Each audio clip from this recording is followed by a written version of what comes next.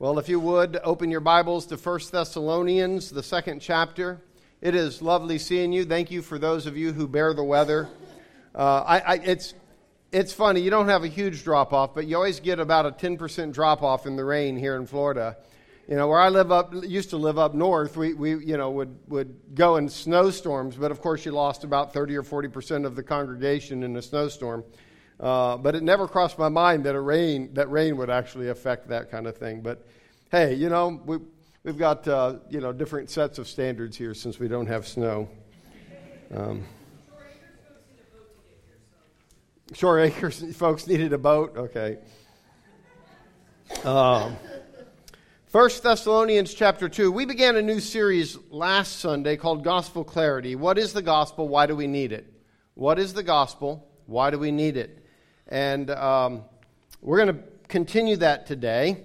In fact, my first two headings have simply been, what is the gospel? The second one, why do we need it? But I gave it something else more fitting to the text. But as you'll see, that's really what I'm driving at in each of these. But if you would read with me in 1 Thessalonians, and we'll begin in chapter 2 and verse 11. We'll read the 11 and 12. And I'll be reading from the New International Version of the Bible. For you know that we dealt with each of you as a father deals with his own children, encouraging, comforting, and urging you to live lives worthy of God who calls you into his kingdom and glory. Let's pray. Heavenly Father, do encourage us, do exhort us, do urge us to live lives worthy of you. You who call us by your gospel into your kingdom and glory. In Jesus' name, amen. Os Guinness tells of a prominent, successful businessman speaking at a conference near Oxford, sharing, quote, I've been very fortunate in my career, and I've made a lot of money, far more than I've ever dreamed of, far more than I could ever spend, far more than my family needs.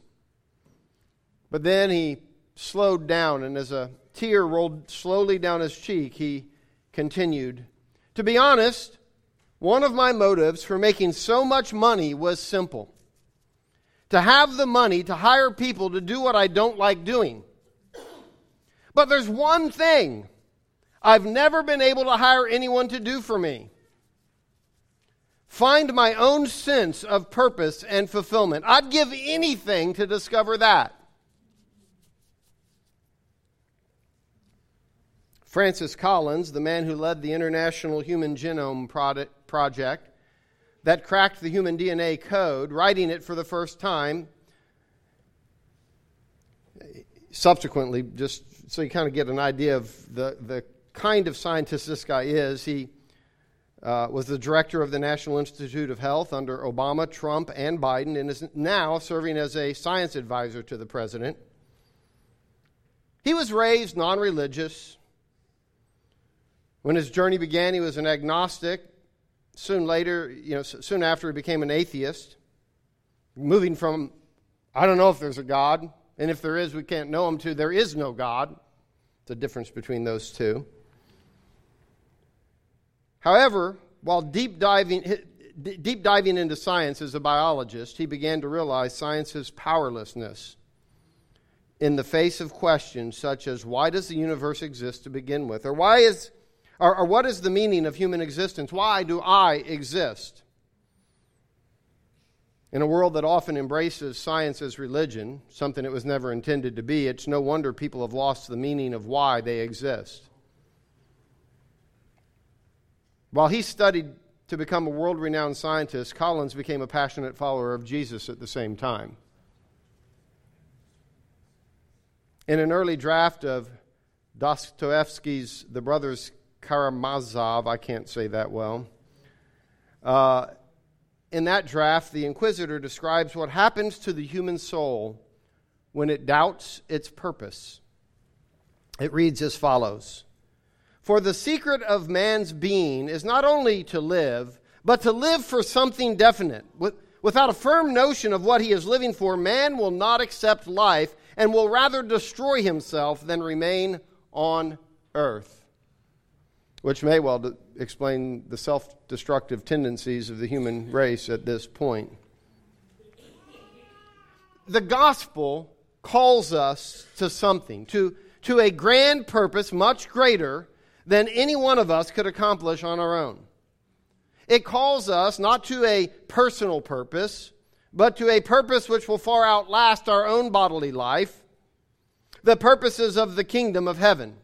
Purposes that give meaning to our lives, purposes that include within them purpose for our individual lives that far exceed anything that we could devise. We're going to explore this gospel call under 3 headings. The gospel that calls. Parentheses. What is the gospel? The gospel call. Why do we need it? And then walking worthy of our gospel call. So under that first heading, the gospel calls. In 1 Thessalonians, our text, leading up to those verses that we read, the gospel has been mentioned 5 times, specifically by name. When Paul speaks of living lives worthy of God who calls us to his kingdom and glory, it is the gospel by which they have been called to live these lives worthy of God. Last week, we looked closely at what the gospel is, and it can be stated succinctly. And this is really the core takeaway from that first part of last week's message, which is that the gospel can be stated succinctly as, your God reigns.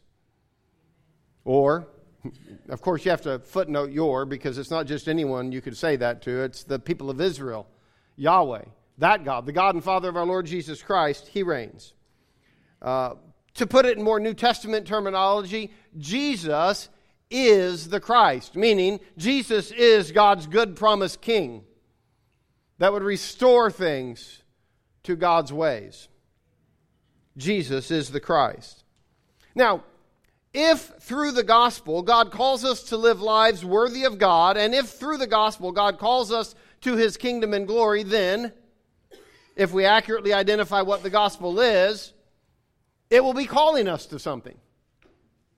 A gospel that does not call us to something could not actually be the gospel, since the gospel does indeed call us to something. And to be honest, what is commonly referred to as the gospel in evangelical culture doesn't seem to call us to anything. Don't get me wrong, it's good stuff. It's great stuff. It's important stuff, even essential stuff that is often called the gospel. But there's nothing intrinsic to it that calls us to live worthy of God or to his kingdom and glory. And so we end up with this sort of divided head where we go, this is the gospel, and then we go, well, there's this other stuff in the Bible that keeps telling me how I should live. I'm not sure why it's there or what I'm supposed to do with it. Because we've created this chasm between what we think the gospel is and what it actually is. And this doesn't call us to anything, and we're trying to figure out why we're called to something. It's because the gospel calls us to something, but we need to identify what that gospel is. John Stott, once discussing a trend among some evangelicals to identify the, quote, irreducible minimum gospel. Say that 3 times fast. Irreducible minimum gospel. Asks, who wants an irreducible minimum gospel? I want the full biblical gospel. I offer a key reason the state of the evangelical church in America is largely anemic is that we have been feeding on this so-called irreducible minimum gospel. Amen.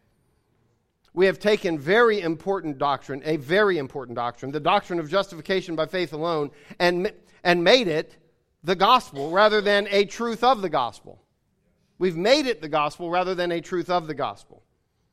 I mean, in most cases, even in our history here, if you would have said, hey, how do you answer the question, what is the gospel? We would have gone straight to the doctrine of justification. I love the doctrine of justification. Do not miss my point. I love it. Justification by faith alone, through grace alone, vitally important. It is not the gospel. It is a part of the gospel truth. It is essential to the gospel. I'm not denying that. But if we think that's the gospel, we've got another thing coming. We need to be clear on what the gospel is.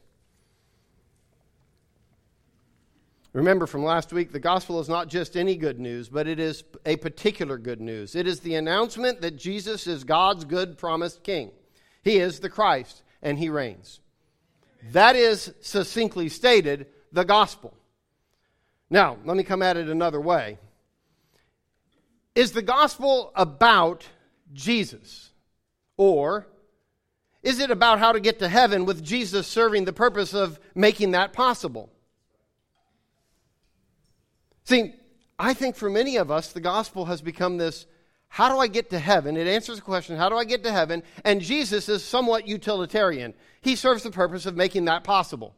Aside from that, he's otherwise unnecessary to the gospel. But I would suggest to you that if we have it right, the gospel is actually about Jesus. Not about how we get to heaven. I would argue that you can't find anywhere in the New Testament, except we've been trained to misread some verses that tend to go this way, but if we just explain those in their original context, they clearly don't mean this. It'd be hard to find any verse in the New Testament that makes the goal getting to heaven as to why we should come to Christ. Amen. Don't get me wrong, I don't want to go to hell, so I understand the rationale. Don't miss the point.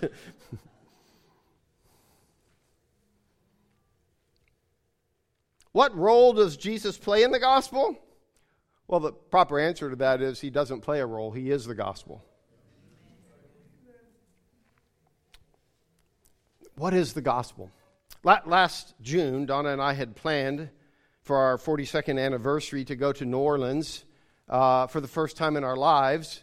Never had been there, and we were going to spend 4 days there and really enjoy it. Well, we got sick, and that got postponed. So December 1st through 4th, we found ourselves in New Orleans taking the trip, which we had already paid for, and we're ready to go. So we go, which turns out to be a much nicer time of year to be there anyway. So we were grateful to be there. And on our second night there, we were meandering through the French Quarter and ended up on Bourbon Street, which is a bit of a raucous area, not a place you necessarily want to be. But we discovered as we go by this one place, hey, what's going on inside those walls? There was a larger Cafe Beignet sitting there, and they had this courtyard with tables and a band, boomer-aged band, playing jazz Christmas songs, and with mostly people our age, approximately, in the audience. And good fortune would have it that there was an open table, which is a rare thing in places and settings like that, but we sat down, and I don't know, about 10 or 15 minutes later, we noticed this other couple, maybe in their late 30s, early 40s, that were looking for a table. And we motioned for them to come sit at the two empty chairs at our table. And so they did, and we soon discovered that they didn't know a word of English. They spoke French because they were from France. And thank God for Google Translate, right? I love Google Translate, okay? And so we begin interacting and so forth. And they explained to us that they are on the front end, more or less, of a journey. First time they've been to America, and they're going to visit 8 to 10 cities for 2 to 3 days each, with some travel days in between.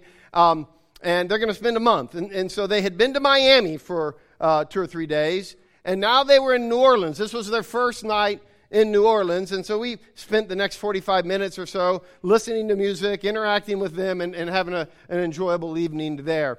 And I began to think about that. You're going to see America. So your idea of what America is will be made up of 2 or 3 days in 8 to 10 cities. Will they really know America? Well, imagine another couple. I don't know if this couple actually exists, but we'll just imagine they do for the moment.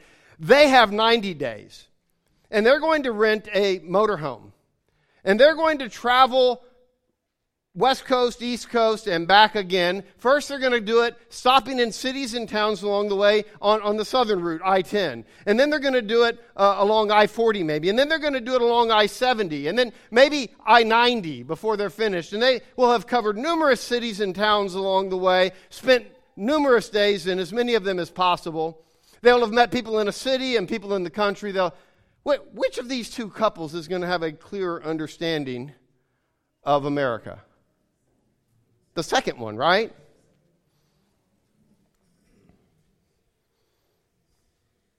Popular versions of the gospel are akin to a two-city tour of the U.S., amounting to, that's the gospel. We just went to two cities, and that's America, We got this truth out of the Bible. That's the gospel. Well, you would no more understand the gospel by one or two doctrines than you would by understanding America if you spent a day in L.A. and a day in New York City. It's like the difference between the creeds and the gospel. The creeds are not the gospel. The creeds seek to find the minimal required beliefs. The creeds cannot save. Only the gospel is the power of God. Take the Nicene Creed, which is a much more robust creed than the Apostles' Creed. But the point could be made in either one of these the same. Here is the section about Jesus in the Nicene Creed. I believe in one Lord Jesus Christ, the only begotten Son of God, born of the Father before all ages, God from God, light from light, true God from true God, begotten, not made, consubstantial with the Father. Through him all things were made. For us men and for our salvation he came down from heaven, and by the Holy Spirit was incarnate in the Virgin Mary and became man. For our sake he was crucified under Pontius Pilate. He suffered death and was buried and rose again on the third day in accordance with the Scriptures. He ascended into heaven and is seated at the right hand of the Father. He will come again in glory to judge the living and the dead, and his kingdom will have no end. Now that is glorious. But I want you to notice something. We have his pre-existence. The first few verses of John come to mind. And we have his incarnation and virgin birth. Then we have his suffering, death, resurrection, and ascension. It is great as far as it goes, but have you noticed something missing? Imagine picking up a biographical sketch of Abraham Lincoln that had a paragraph on his birth and immediately went to how he died after being shot in the theater. I mean, it's true as far as it goes. But it doesn't go far. The way the creeds see Jesus would be like seeing America by spending a day in L.A. and flying to New York City and spending a day there. More than 50% of Matthew, Mark, Luke, and John are completely ignored. For instance, Matthew 3 through 26 are eliminated. Mark 1 through 13 are not needed. Luke 3 through 21 are not needed. John 1 verse 15 through chapter 17 verse 26 are unnecessary.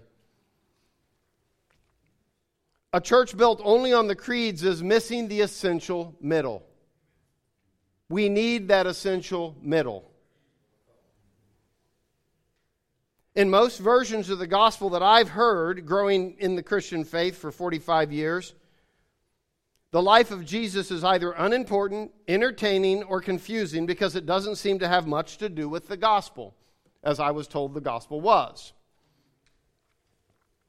It's not enough to say that it shows that he lived a good life and obeyed God. It does that, but that doesn't explain healing the sick, giving sight to the blind, restoring the dead to life, or forgiving sins. And since our systematic theologies were largely built around the creeds to explain the things in the creeds, and that became the structure around which all systematic theologies are built, guess what? They also largely ignore much of what makes up the gospel as we have it in our Bibles. If we leave the life of Jesus out of the gospel, we don't know the kind of king he is. We don't know the values of the kingdom and how we are to live as ambassadors of the king. It is vital that we don't leave out that essential middle. Amen? Last week we focused on the most succinct way we can state the gospel. Your God reigns. Jesus is the Christ. But please do not confuse succinct with minimalistic. Please do not confuse succinct with minimalistic. However succinct that is, far from minimizing the gospel, it cracks it wide open. It shows just how big it is. As we saw, it explains why everything in Matthew through John are not just the gospels, but the gospel. I fear, however, that we evangelicals, and by the way, evangelicals, the root of that word is gospel, the evangel. The Greek word for gospel is euangelion. Okay? So, evangelical is, in theory, people who believe the gospel. But I fear that we evangelicals have focused on some kind of irreducible gospel minimum. It should not surprise us that it has produced, at best, disciples who barely qualify as followers of Jesus. Much less has it produced disciples abuzz with the life of Jesus. As Dallas Willard has written, such gospels do not naturally produce disciples, but only consumers of religious goods and services. Let me say that again. Such gospels, referring to these minimalistic sorts of gospels, do not naturally produce disciples, but only consumers of religious goods and services.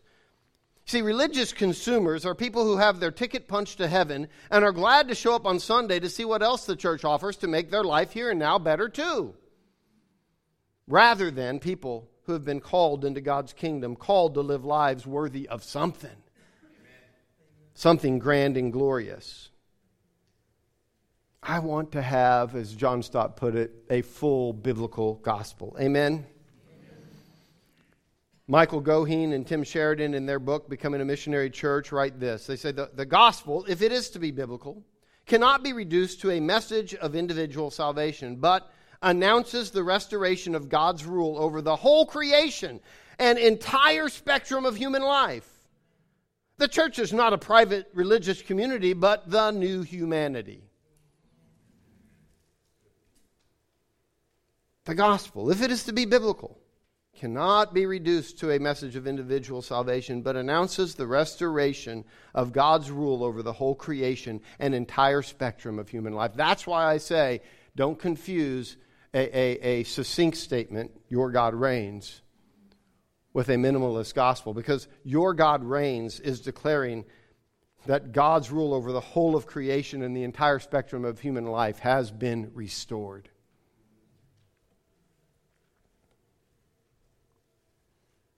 And someone might quip, but the gospel does save the individual. Yes, but it never leaves them alone. And the salvation it brings them is not merely about what happens after they die, but begins immediately and has something to do with how they're to relate to the rest of the world. Amen. The gospel transforms our relationships, and if it does not, we have not heard the gospel. N.T. Wright describes it this way. He says, for many people, the gospel has shrunk right down to a statement about Jesus' death and its meaning, and a prayer with which people accept it.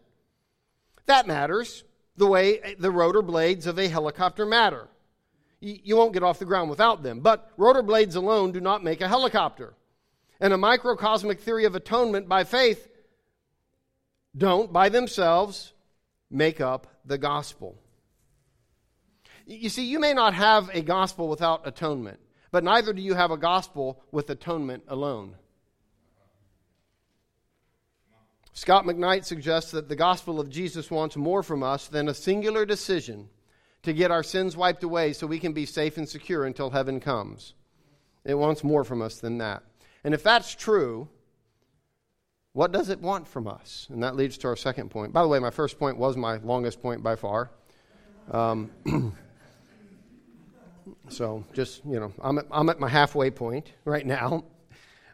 So second point, the gospel call, which is to say, why do we need it?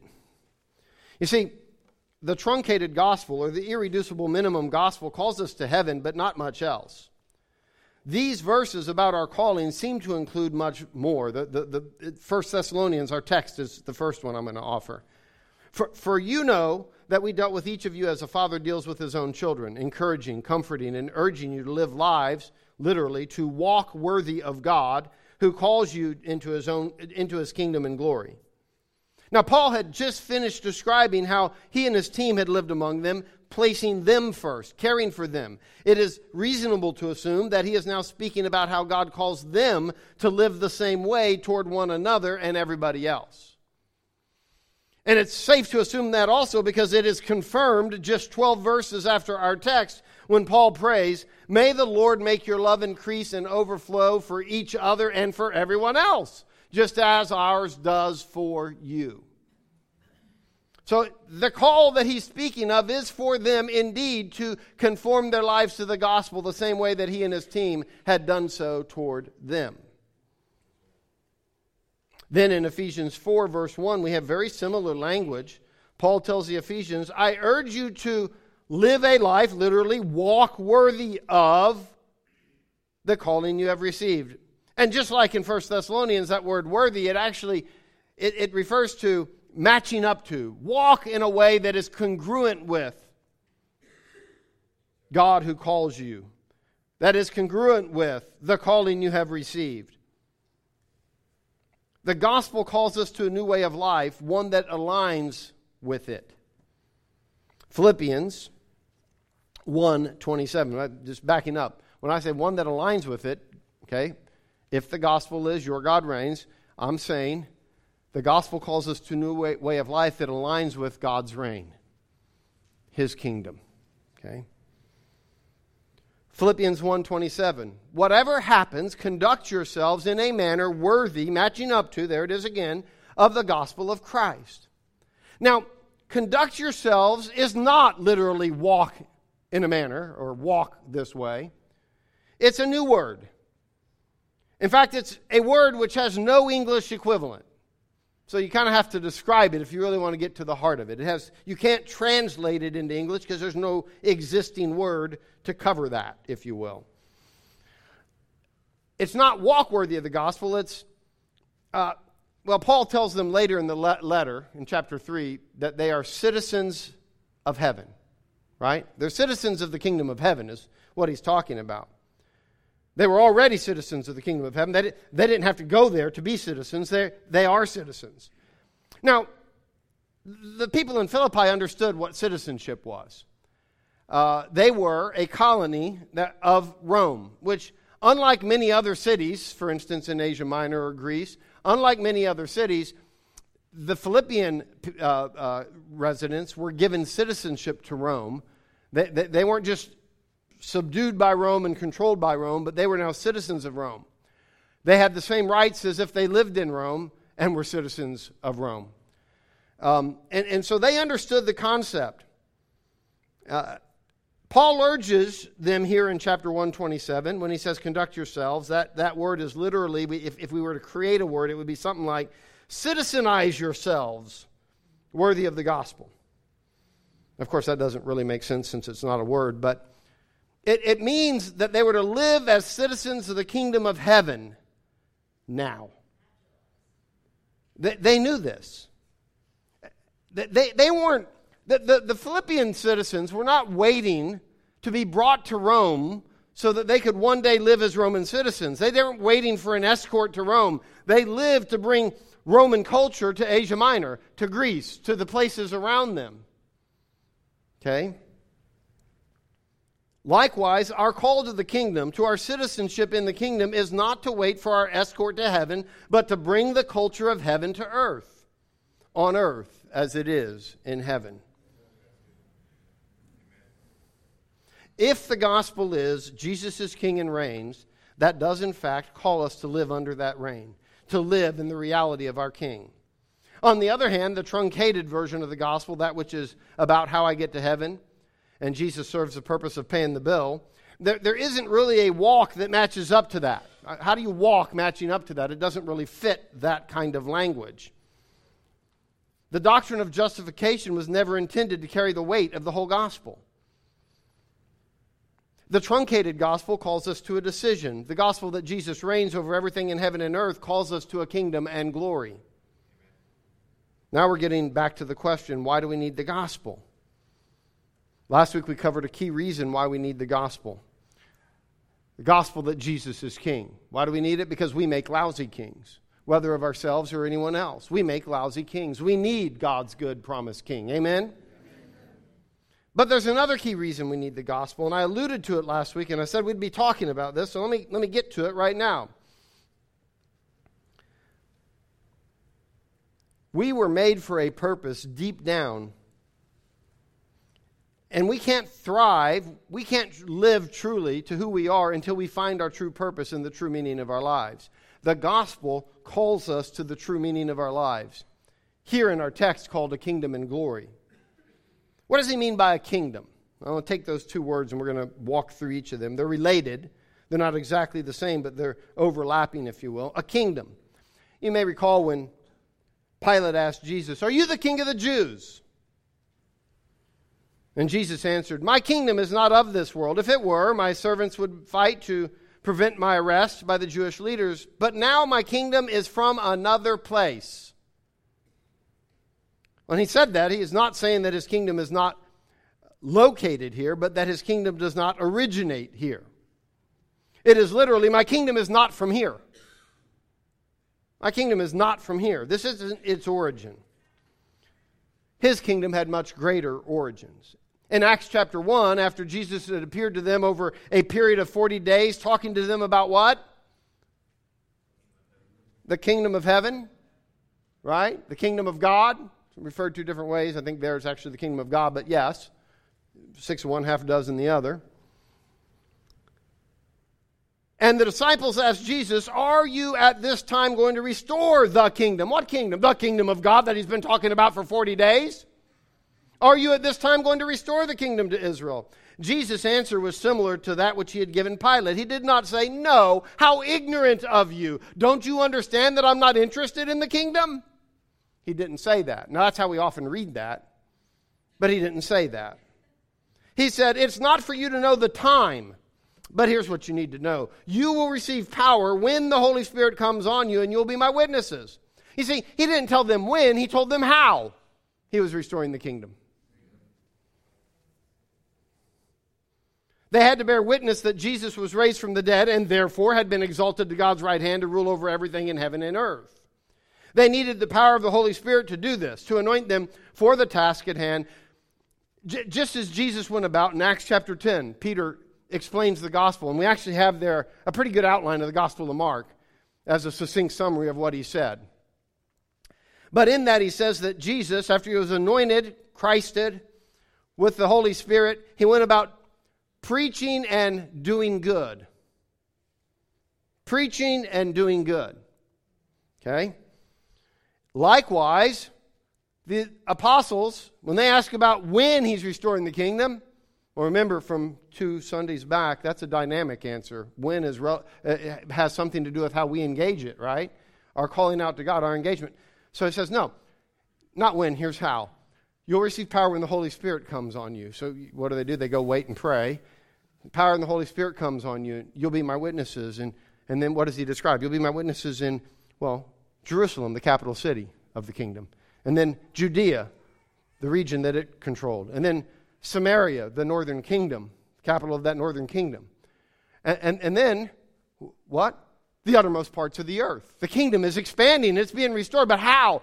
As the Holy Spirit comes down and brings heaven to earth and transforms us into his image. To do what? To do what Jesus did. To go about preaching and doing good.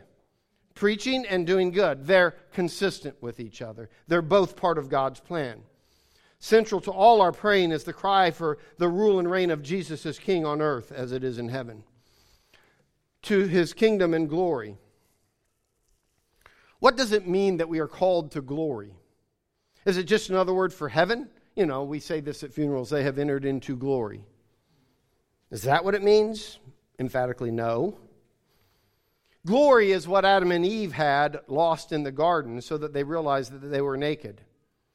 Glory was an aspect of being in God's image and likeness. Fallen humans, though they are still in God's image, are no longer sharing that glory. Paul spoke of this glory to the Colossians. This glory that makes us what we were truly made to be. And we need to be restored to that glory. He said to them that God had chosen to make known among the Gentiles the glorious mystery, which is what? Christ in you, the hope of glory. Christ in you, the hope of being restored to glory. What would make us glorious? Christ in us. What was Paul praying for the Galatians? That Christ be formed within you. I travail in birth as in childbirth, that Christ be formed in you. Christ in you, the hope of glory, is the truth that in Jesus, the true human, who was servant of all, who is now ruler over all, that in him we too are being transformed into true humans, a people who bear God's image. That's why I call it the new humanity. People that have been restored to what God made us to be in the beginning, which is image bearers who represent him to the rest of creation. A people who bear his image, the image of the servant king, and bring life to humanity, spreading Eden to the ends of the earth. When we realize that the hope of the gospel is the reconciliation of everything in heaven and earth by transforming us back into God's image-bearing agents of peace, of shalom, then acts of kindness no longer have to be carrots to bait people into what we are really after, which is to get them to heaven.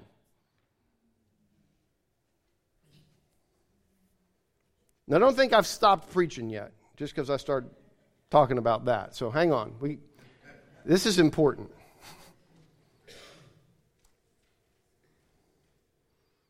Acts of kindness can actually be acts of kindness.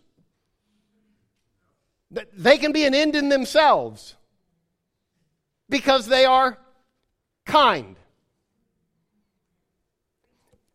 You know, good works don't have to merit salvation. Good works can actually be an end in themselves because they are good. Good works, right? They're good.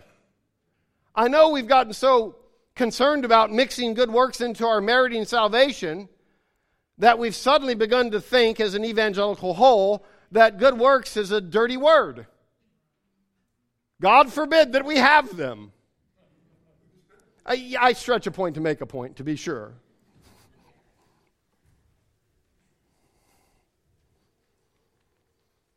We aren't doing a youth baseball outreach so we can sell them Jesus and a ticket to heaven somehow after they get there. We are doing a youth baseball outreach because fun and teaching younger people how to be better people and play better baseball at the same time is worthy of the cause, is a worthy cause itself. We'd love to get to know these people more because they too need community like we do. And every act of kindness can stand on its own legs, though. Even sharing why we follow Jesus as King. We will have those opportunities as the Lord provides them. I hope that sometimes people would just begin to ask, why would you as a church do this? I've already had conversations with people that this has really struck them and affected their entire view of the church and Christianity. Amen. See, that's why a youth baseball outreach is good. Our glorious priestly task is to take a hoe and start working the garden to turn it into a place of life. And somehow, I think, engaging kids at a place of recreation and showing them how to do it well, making them ultimately into better people, is like taking a hoe and making a garden. Because it feeds people. Because it helps them. That's our priestly task given to us in the garden. Take a hoe, turn the dirt into a garden, a place that produces life. You see, this event reaches people at a place where they are finding some respite from all the stuff of life. It's recreation, or said differently, recreation. We are tilling this garden. We're making it good instead of a wilderness. See, the gospel calls us to something, not just a decision, but a kingdom and glory. What does that look like? How do we do it? That leads to our third and shortest heading, which is walking worthy of our gospel call. Paul urges us to walk worthy of God. Some versions of the gospel have no room for such an urging. We rightly recognize that we cannot merit redemption or forgiveness from God, and since that is the only thing that a reductionist gospel is about, then we don't really know what to do with verses like this. This language of walking worthy of our calling means our lives are a journey directed by the gospel call. A gospel which declares that God reigns has a place for walking worthy of God who calls us into that kingdom and glory. It calls us to be image bearers of the King, to be worthy ambassadors of reconciliation, to borrow language from our third point last week.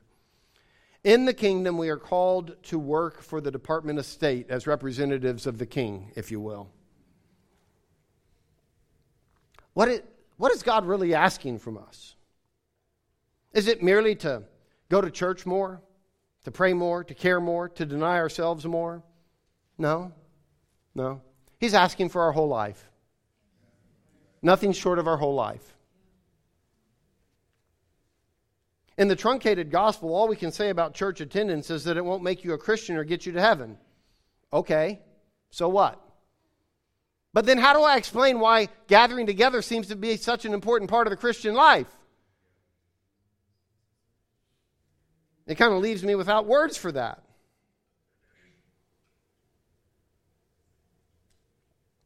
In the kingdom gospel, the gospel of the kingdom, the gospel that Jesus reigns, we gather as an outpost of the kingdom where we get a taste of heaven on earth in God's temple.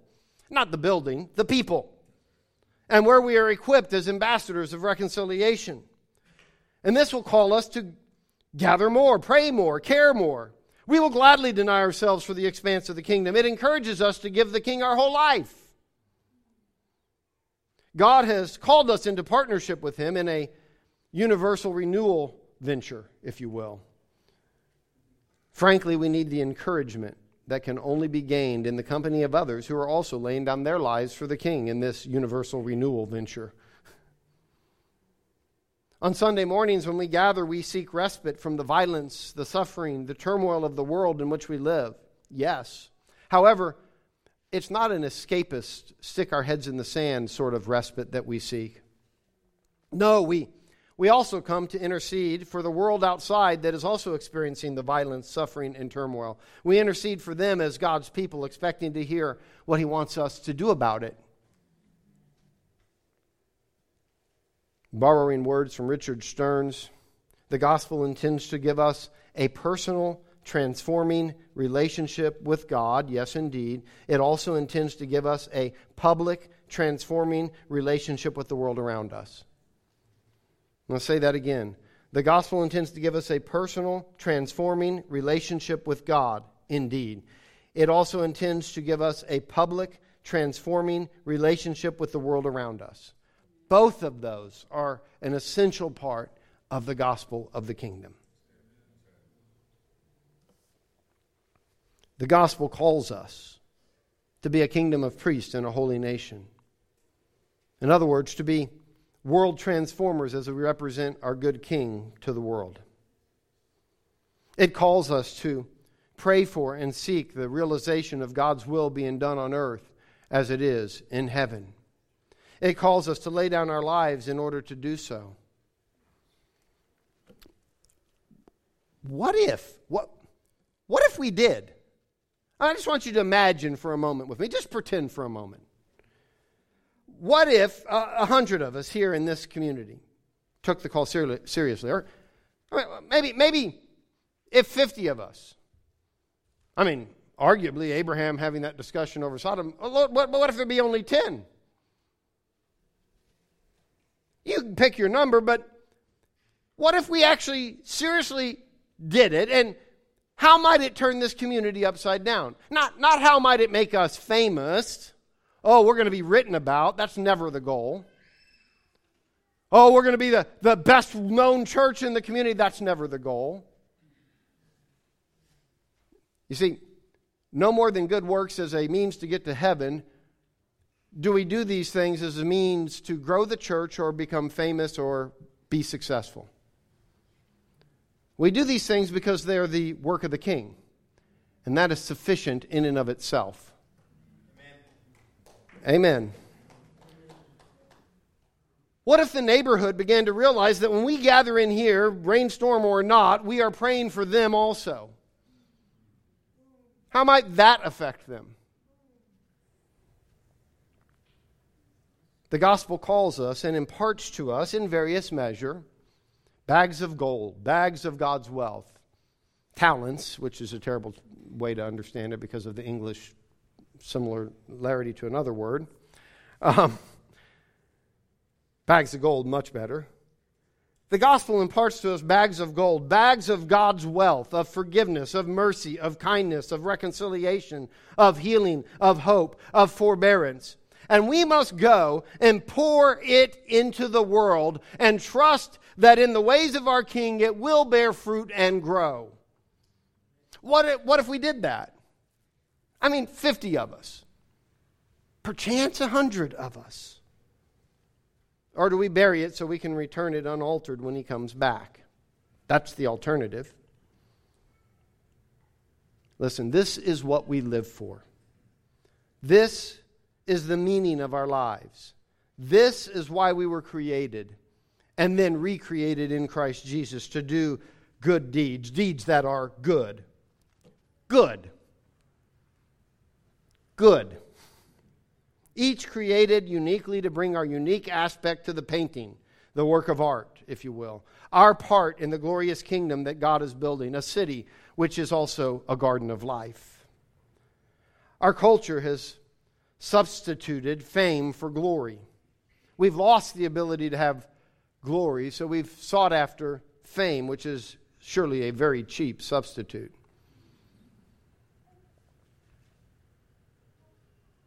Fame, people crave it until they have it. It drives so much of social media, of life itself in our culture. But fame is amoral, and it more often takes on the morality of the culture itself, which generally isn't good, so it orients in the wrong direction. Glory is rooted in what is good, so by nature it cannot be amoral. Fame is an empty substitute for glory. We need a glorious gospel. Even churches have substituted a glorious gospel for something that will make them famous and large and big and well known. And you see where fame creeps in even into our spiritual life, our religious life, our gospel life. We need a glorious gospel, a fully orbed gospel rather than a truncated gospel in order to accomplish this. We need gospel clarity. Amen? Amen. Let's pray. Heavenly Father, your words are the words of life. Use these words, Lord, that I've offered today. Take them and purify them, and then give them back to us by your Spirit in a way that will transform us into the image of your Son. We pray in Jesus' name. Amen and amen.